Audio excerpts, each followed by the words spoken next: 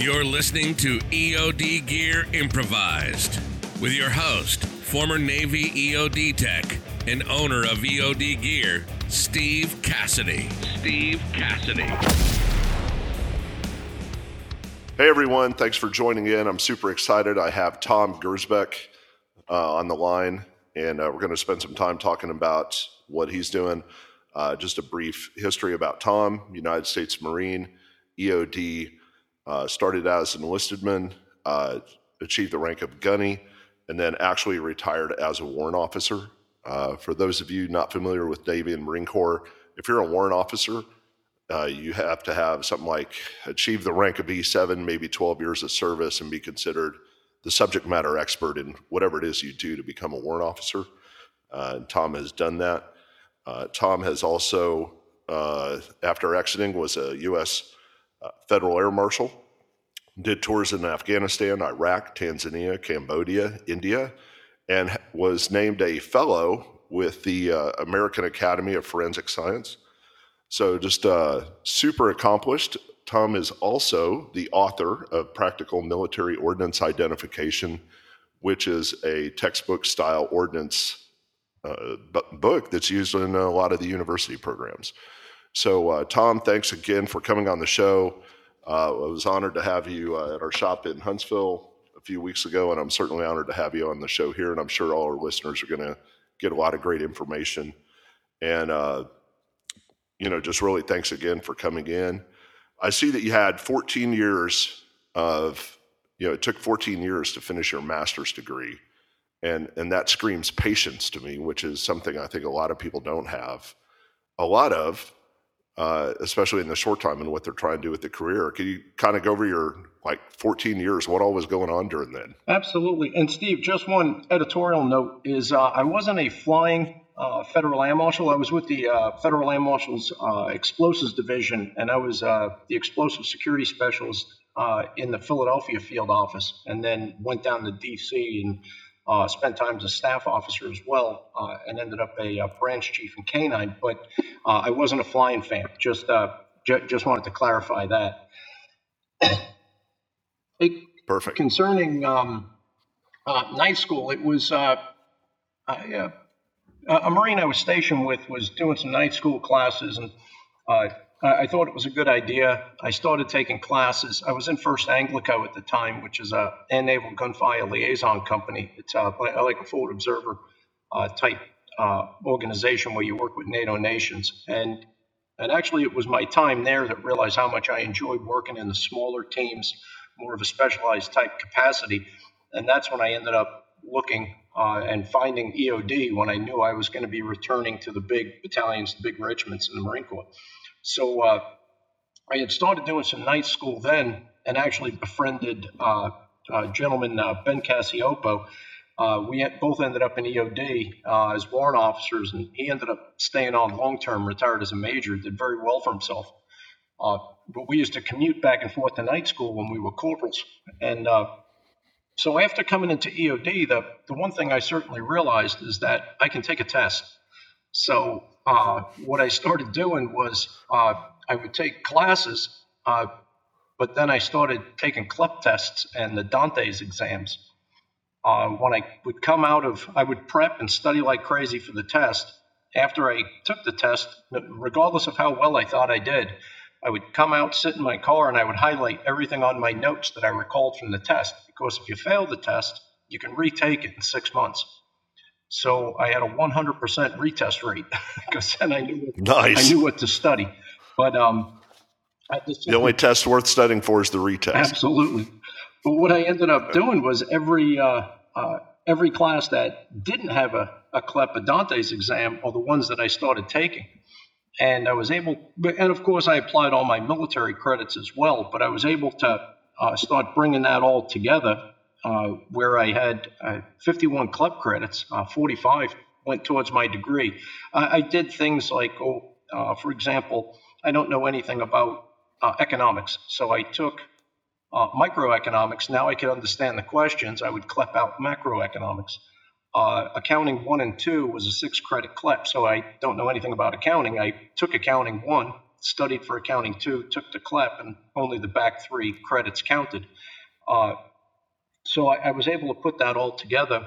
I finished a bachelor's degree through Park College, which is Park University now. They had the contract on Camp Pendleton. By that time, I was a brand new Warrant Officer 1, and then I first started with a master's in education. I just kind of decided I wasn't really done yet. I just wanted to see how far I could push myself on it, and I found it a positive way of occupying my time. So I started for a master's in education with Central Michigan, and found that to be far too much philosophical nonsense. It wasn't my thing. So I'm a little more of a science-minded person, a cause and effect. So I found a forensics program, applied for it, and I was able to use all of my EOD school curriculum and follow-on EOD schools, post-blast investigation and other courses like that,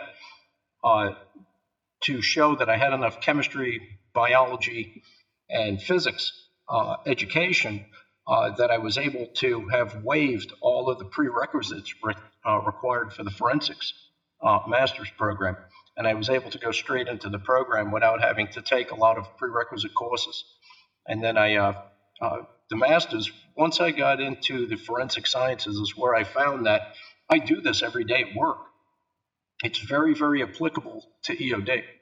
And I just found writing papers and doing research I enjoyed. I enjoyed doing the research, writing the papers, and I found that they all applied to what I did every day at work.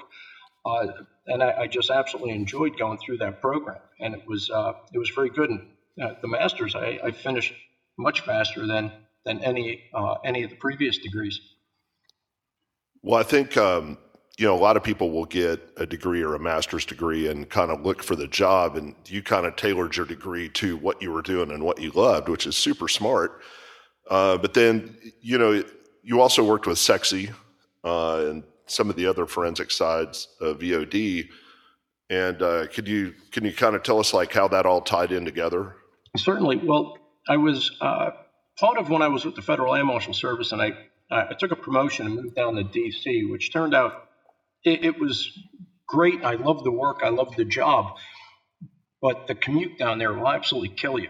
And I lasted 3 years, and I told my wife one day, I says, I just cannot stay here anymore. I need to go do something.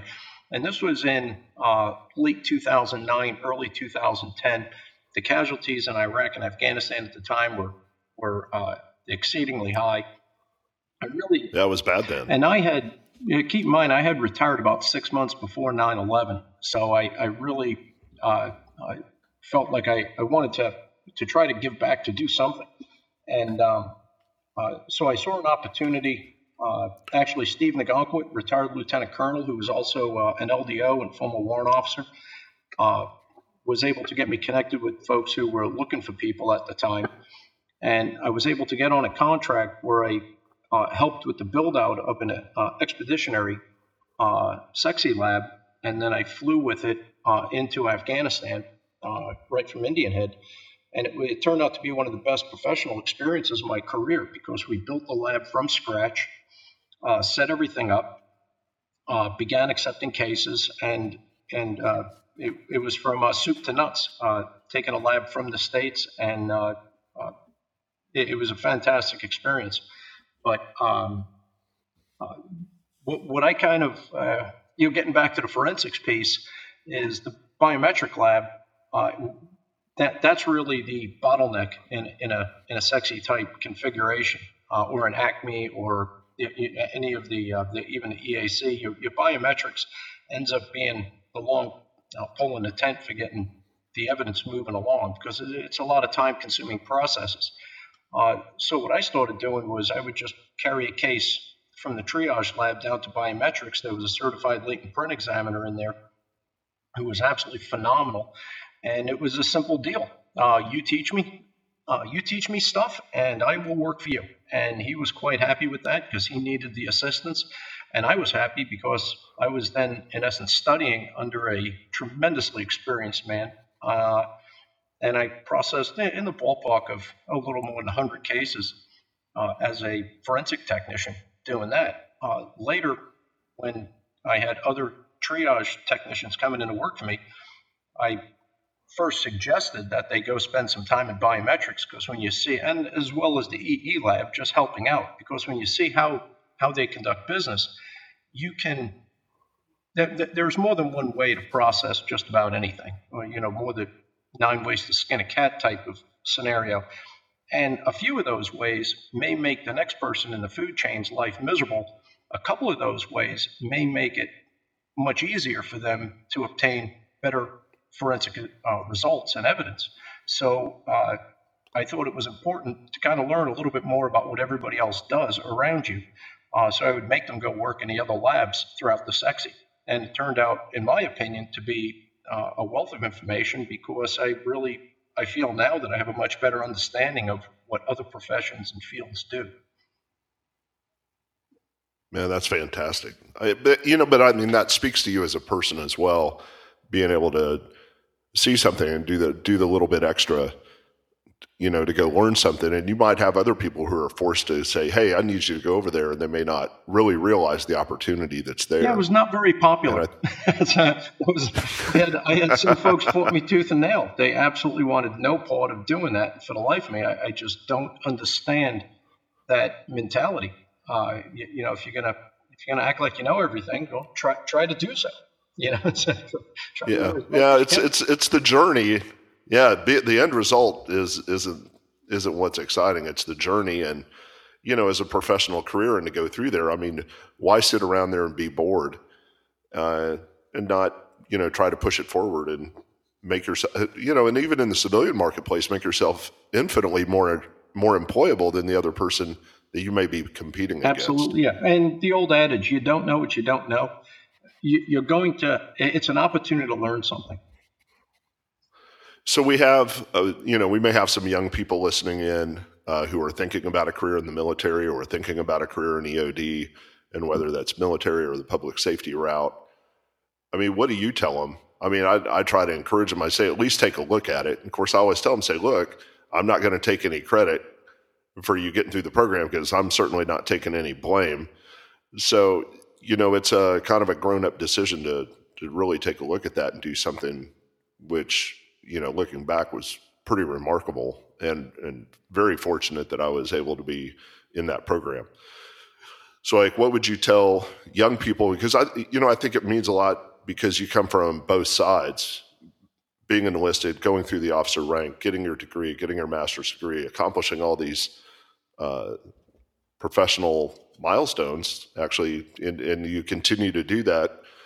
What do you tell people? Well, what I'll use is to kind of shift off the EOD thing, because to avoid sounding as if I'm beating a drum, I'll shift gears and use a DNA analyst as an example.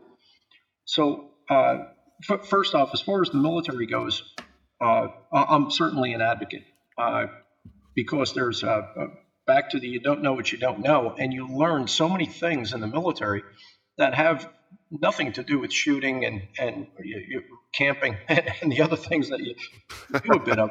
You learn a lot about people. You learn a lot about dealing with people, leading people, how to be led, how to take an order, how to give an order, how to get things done.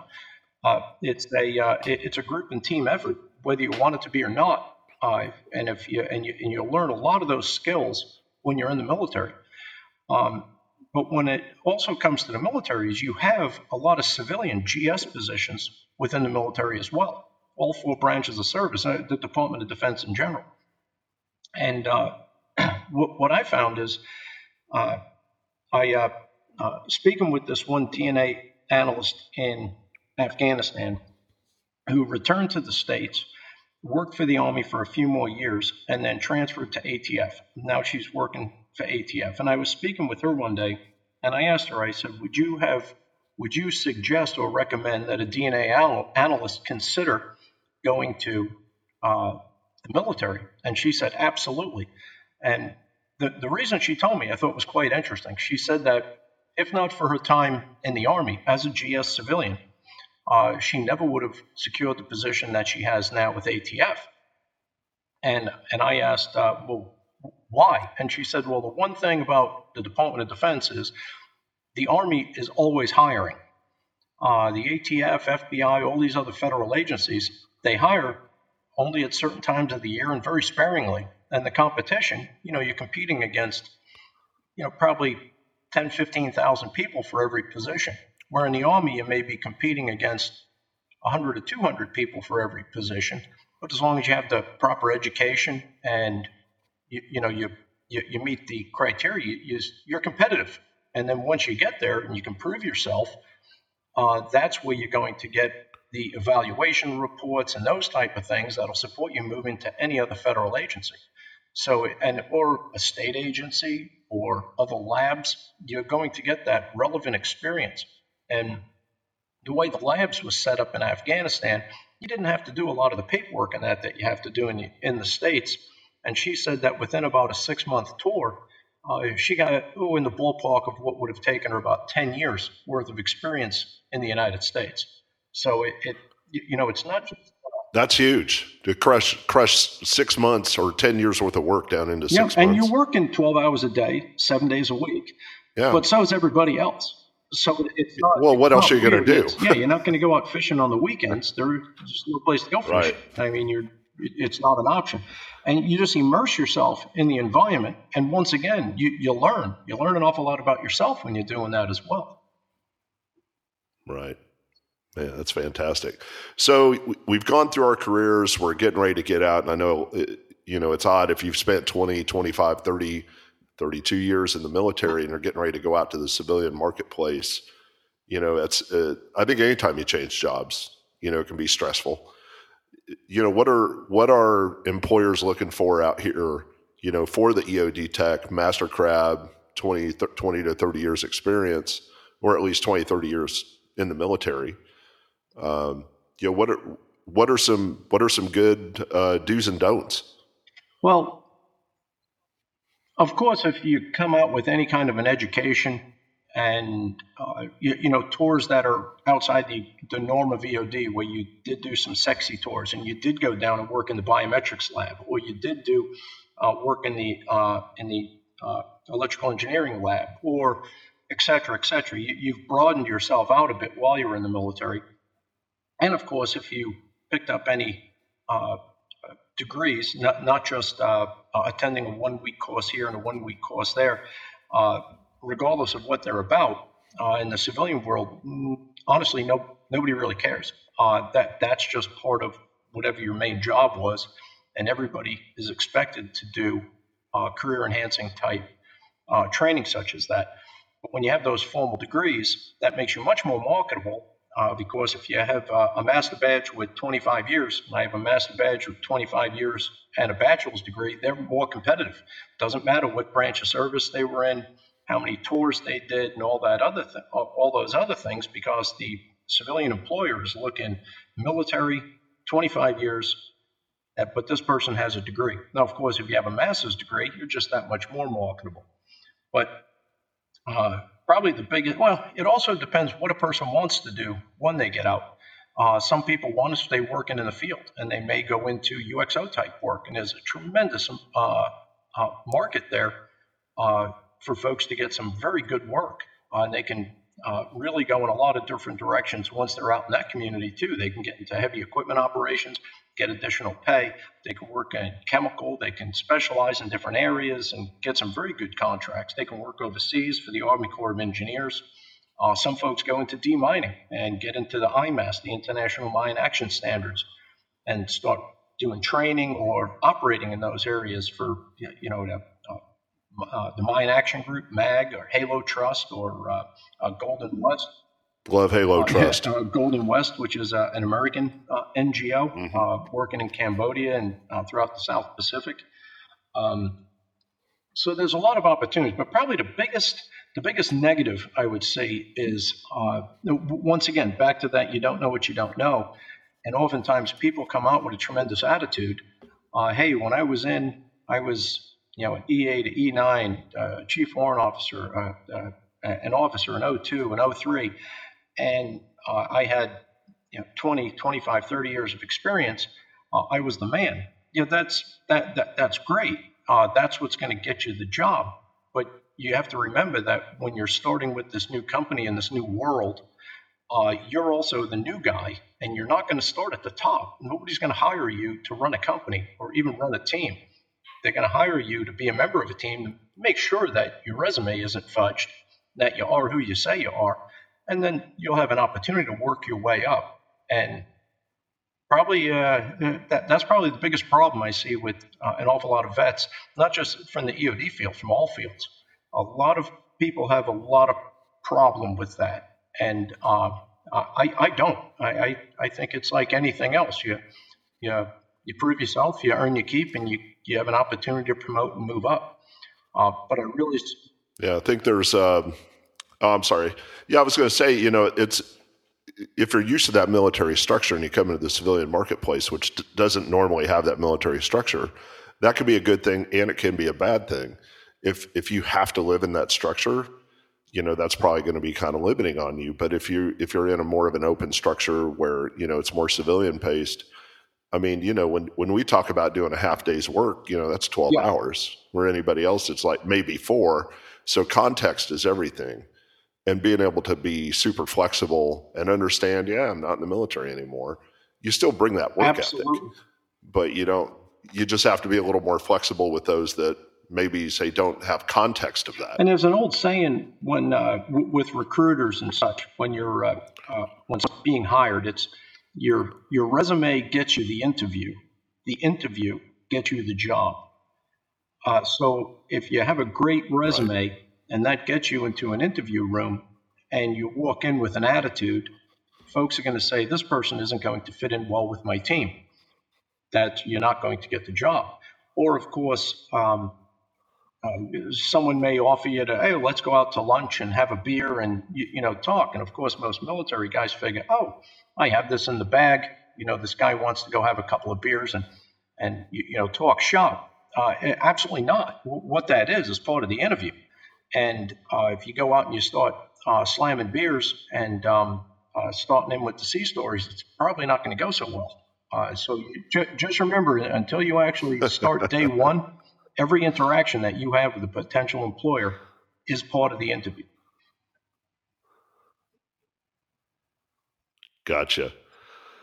Well, you've been working on some pretty big projects, throughout your career, like a lot of those we've covered. And we did touch on a little bit of your book, Practical Military Ordnance Identification. And thank you for sending me that copy. And I want to recommend everybody, if you're having anything to do with ordnance, whether military, active duty EOD, bomb squad, or just in the civilian place, it's a fantastic reference book to have. Even if you're a UXO Tech 1, I think this is a book you'd want to have, as a go-to to study. But in the process of creating this book, I mean, and the book is available on Amazon and from the publisher CRC. What was the process for this book? What all brought this about? The book started. I had written a couple of ordnance manuals, ordnance ID type manuals, more student manual type configurations, and as I was working my way through the American Academy of Forensic Sciences, because when you first join there, you join as an affiliate member, and you actually have to promote to member, and then promote to fellow if you stick around and do all the things that you have to do. But while I was working my way through that process, I befriended a professor from Purdue who was also a former Marine, Vietnam veteran, and also a retired Cook County around Chicago, and he had been one of the original CSI members back in the 70s. And and that was a very new concept in those days, and just a tremendously experienced man. And we were talking one time, and he, of course, is a little more in tune with what military ordnance is all about. His name's Patrick Jones, by the way. He's now retired. He's well into his 80s. And we were talking, and he said something about military ordnance, and it's always showing up out in town, and you should write a book about that. And then he says, hold on a second. And he walks across the room, and he gets Vern Gabrath, who's the retired chief of detectives from NYPD, who had written a book on homicide investigation titled Practical Homicide Investigation for CRC Press. And the book was such a hit, I believe now it's in its 6th or 7th edition. They came back and offered Vern the opportunity to have a forensic book series. So Vern came over. Now, having been the retired chief of detectives, all of the NYPD bomb technicians are detectives. So technically, they were all working for him. So he was very well aware of the calls that those men are going out on all the time, and he knows that they were encountering a lot of military ordnance. So he and I and Pat are sitting talking, and he asked me, he said, "Hey, I'd like you to write a book for my series." To which I thought, why? And then he explained it to me from his perspective, because these things show up out in town. These guys are not getting formal training in this area, which then it clicked, because in 1997, I attended HDS as a monitor, as an active duty military with Pase Comitatus. You can't go through that school as a student. So I monitored the class, but I took all the exams and did everything. I just received a monitor certificate versus a student certificate. So I certainly know what their training was all about. And all they did was about a 2-hour tour through an Army EOD shop, and that was the extent of their ordnance. So I started researching it. I said, let me research the topic and I'll get back to you. I started researching and found that depending upon where you're at in the United States, a public safety bomb squad averages anywhere between 30% to 70% of their calls involve military ordnance. Even in places where there's absolutely no military bases, no military personnel, still 30% of their calls involve military ordnance. When you get into high density areas, I would say around San Diego, where there's a lot of bases, about 70% of their calls involve military ordnance. And they receive no training on it whatsoever. And they're told to call the military. Well, that's fine if they're not deployed. Well, after 9/11, of course, military, everyone's deployed. So everyone's now, of course, deployed. you're in a quandary. And the reality is the bomb squad's told, go do your job. Well, we're waiting on the military. For what? Go do your job. They're not going to keep highways closed or stores closed while they wait 2 or 3 days for a military OD team to show up. And that's just the reality of how things work. So I started looking at the book from that perspective, but very quickly realized that park rangers, archaeologists, the Coast Guard, there are a lot of people out there that could benefit from this, UXO technicians, deminers. And so I started to realize that this would be beneficial for a number of communities. So that's when I dove into it. Now, also, if you look at CRC Press, and that's why the book is titled Practical Military Ordnance ID, because all of the books in that series start with the word practical. And if you look at that Practical Forensic series chaired by Vern Gabrath, I believe he's up to about 42 books. And you can pretty much, if you're interested in forensics, you can find anything in there. For example, Tom Thurman's book on practical bomb scene investigation. I believe Tom's is now in his 3rd edition. And that's the same book series as my book. And there are some whatever your interest is in forensics, you can find a book in that series that you can read that's going to fall within whatever area of interest you have. Fantastic. Well, man, congratulations on that. I mean, is it only available in English? And the reason I ask is I was stationed in Italy for off and on for 7 years and would deploy around, but it was, World War II, World War I, French-Prussian War. I think on the ERW side, I mean, they have stuff going back to, the late 19th century. And, I think I read where just in France, they were pulling out 400-pound net explosive weight daily of ordnance items. So I wasn't sure if the book was available in French or Spanish. No, but that is actually a very interesting question, because apparently it's many folks in Latvia, Belgium, and now the Netherlands, the equivalent of their federal police, are now picking up copies of it. But what you mentioned about the older ordnance coming up is, and you actually touched on a couple of things that are really have me thinking right now. So first off, the older ordinance, in the original version of the book, I did not really go past high explosives in ordinance. I kind of left it at that. In the second edition, I added that entire chapter on pre-1900 ordnance, because in 1902 is when the Germans first started using TNT in projectiles. They were the first ones to put a high explosive in projectiles. So I used 1900 as a breakpoint because it's easy to remember. But I went way back before then, and I think that helped bring a better perspective as to the ordinance that we have today. We didn't start making last week. There was a whole evolution of engineering and chemistry and desired physics that resulted in what we have today. And understanding a little more on how we got here is very helpful from a safety perspective as well as a hazards perspective. But what you said about French and, for example, French or when you were in Italy, one of the biggest problems you find is the language barrier. So, for example, when I was training deminers in Cambodia, they were taking English classes 5 days a week for about 3-4 hours a day. And it was speaking, but a lot of it was more the reading, how to read English. And it's really because the best references for military ordnance tend to be in English. Even if it's older German publications, French publications, Italian publications from the 1800s, if they haven't been translated, they will be or can be very easily to English, where going the other way is just a lot more difficult. So taking the American publications and converting it or translating it to different languages. However, you can put that Google Translate right on your phone now and hover it over a page. I mean, that would take forever to try to get through something. But that's also why I added an awful lot of graphics and tried to add a lot of the line drawing type graphics in the book. Well, your logic tree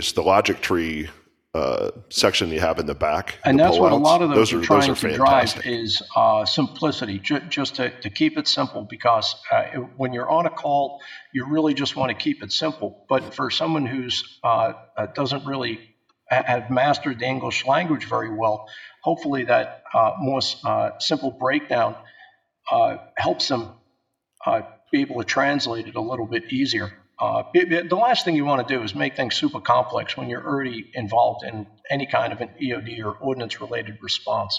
It's that's just not the time to make things hard. It's already hard enough. Exactly. Well, so kind of going forward, as the community, what are you seeing as far as threats? I mean, you can turn on the news and you see North Korea, you see Syria, you see Iran, the Straits of Hormuz, the Korean Peninsula. What are you looking to? And as far as technology now with hypersonics, ultrasonics, what are WMD? What are you looking at as down the road in the next 5-10 years? Well, it's 3D printing, and in order to keep things a little more, say, in the ordnance realm, one of the problems now, and you're seeing this in demining, is what is the definition of a landmine versus an IED? And you say, okay, well, it was mass manufactured and it was made to a specific standard and inspected to that standard. Okay, great. I can show you all kind of documents. Matter of fact, if you look at CAR, Conflict Arms Research, they're based out of the United States, and they do a lot of research on ordnance stockpiles and a lot of research into ISIS and mass manufacturing, terrorist groups, mass manufacturing, and they've testified in many trials as experts, and they just do an absolutely phenomenal job. And they've really broken into this quite well, where you can see a lot of documents with pictures of ISIS inspection stamps on 200 millimeter, 100 millimeter mortars. Okay, but is that a written standard that I can read? So is that a manufactured piece of ordnance, or is it an IED or an improvised ordnance item? And that debate's been going on for quite a while. I don't think it's going to end soon. It's still, it's more of, it has to be built by a recognized country, inspected to a recognized standard, and made to meet those standards. But when you're seeing items in Afghanistan and all around the world where you're seeing, say, landmines, and they're being made by the tens of thousands, if not bigger numbers than that, it's kind of hard to say that this isn't a manufactured item, yet it's still technically an IED. So what they've done now is the IMAS training has changed considerably just in the last 4 or 5 years. And now the International Mine Action Standards training for deminers includes a very large IED piece. And they're getting heavy into IEDs and improvised ordnance, mainly because they have to, because these deminers are encountering it all the time. These folks are being killed. So if you don't train them on it, they're going to continue being killed, and you're going to not be able to fill positions and get areas cleared. And it's not just mines, of course, because any area where you're conducting a demining operation, if it was a contested area and somebody put a minefield there, you're going to be encountering normally about a 5-to-1 ratio, about 5 UXO or explosive remnants of war, meaning it might be a projectile or a rifle grenade, and it may not have been deployed, it may have been dropped. So different considerations for taking care of it. Or, of course, it could be booby-trapped and purposefully left behind as a booby trap. And you have to consider all of that while you're trying to clear the mines at the same time. Fantastic. So we'll get pretty close to wrapping it up here for today. And really, thank you so much. We could have you on, 15 more times to dig deeper into your incredible career and what's rolling around in your brain. If you could, my one last question is, if you could go back, say 20, 30 years or, to your first day of boot camp, what would you tell yourself? Yeah, strap in. I finished high school in 79. I graduated from Brentwood, New York. And if anybody listening to this is familiar with Brentwood, New York High School, it's not a great neighborhood, not the best of schools. And I graduated school there in 79, worked in a factory for just shy of 2 years. And that's when I realized I need to get out of here. And I was 19 years old when I joined the Marine Corps and left with a guarantee for mechanical and electrical. So on the ASVAB test, I showed I had a good aptitude for mechanics and electronics. So I ended up as a truck mechanic or a motor transport mechanic in an artillery unit. And a lot of folks say, well, then if you were a mechanic in the military, when you get out, you have to be a mechanic. No, you don't. There's absolutely no door that's closed to you. And if it is closed, go knock on it. See who's in there. See what they're doing. See if you can get into that too. And it's just never stop looking. You don't know what you don't know, so search and find and ask as many questions, and you will find your calling. You will figure out what it is that you're here and meant to do. And if I may, Steve, what I'm doing now is I teach at Oklahoma State University, and what we have here at OSU is a master's program, and actually the PhD program launches in 2 weeks, in 1 week when the semester begins. And it's the Arson, Explosive, Firearms, and Toolbox Investigation Graduate Program. It's restricted access. You have to be either in the military, federal service, working in state, county. You have to be working in some sort of an official capacity, either as a bomb technician, a fire investigator, a intelligence personnel, laboratory person in firearms and toolbox, chemistry of explosives, or have any responsibility for processing fire or explosives debris for post-blast investigation or potential arson investigation. Arson, of course, is a conclusion. It's all fire investigation until you determine it to be an arson. But if anybody is interested in the program, certainly have them reach out to me, and I'll be able to send you the information. It's a rather new program. It's been in existence now for 5 years. We just finished our 5th year. So the word is still getting out. Do you have an email address Absolutely. or a website that Absolutely. people can go to check that out? The best way would actually be to email me, and then I can send you the links. Sometimes the links are troublesome. But my email is Tom, T-O-M, dot, my last name, Gersbeck, which is Gersbeck, @ Oklahoma State, OK, abbreviated okstate.edu. So the whole email is tom.gersbeck@okstate.edu. Hey, thank you very much, Steve. Go Cowboys. Tom, thanks again so much. Everybody, if you're interested in a PhD program in forensics or explosives, certainly drop him a line, and really encourage everybody to go pick up a copy of Practical Military Ordnance Identification. It'll be certainly worth the investment to crack this book open and have this as a go-to reference in your library. And, just really, nothing else really I can say about how great it is. It was even though I'm not actively, doing anything other than running the company now, it was fantastic to be able to look at that and wish that I had it back in the day. So Tom, thanks again. Really appreciate it. And absolutely. Thank you very much for having me, Steve. You've been listening to EOD Gear Improvised. With explosive discussions and sound effects. Steve Cassidy, a former Navy EOD tech and owner of EOD Gear. Initial success or total failure. 2 locations, one in Nashville and one in Huntsville. The website is eod-gear.com.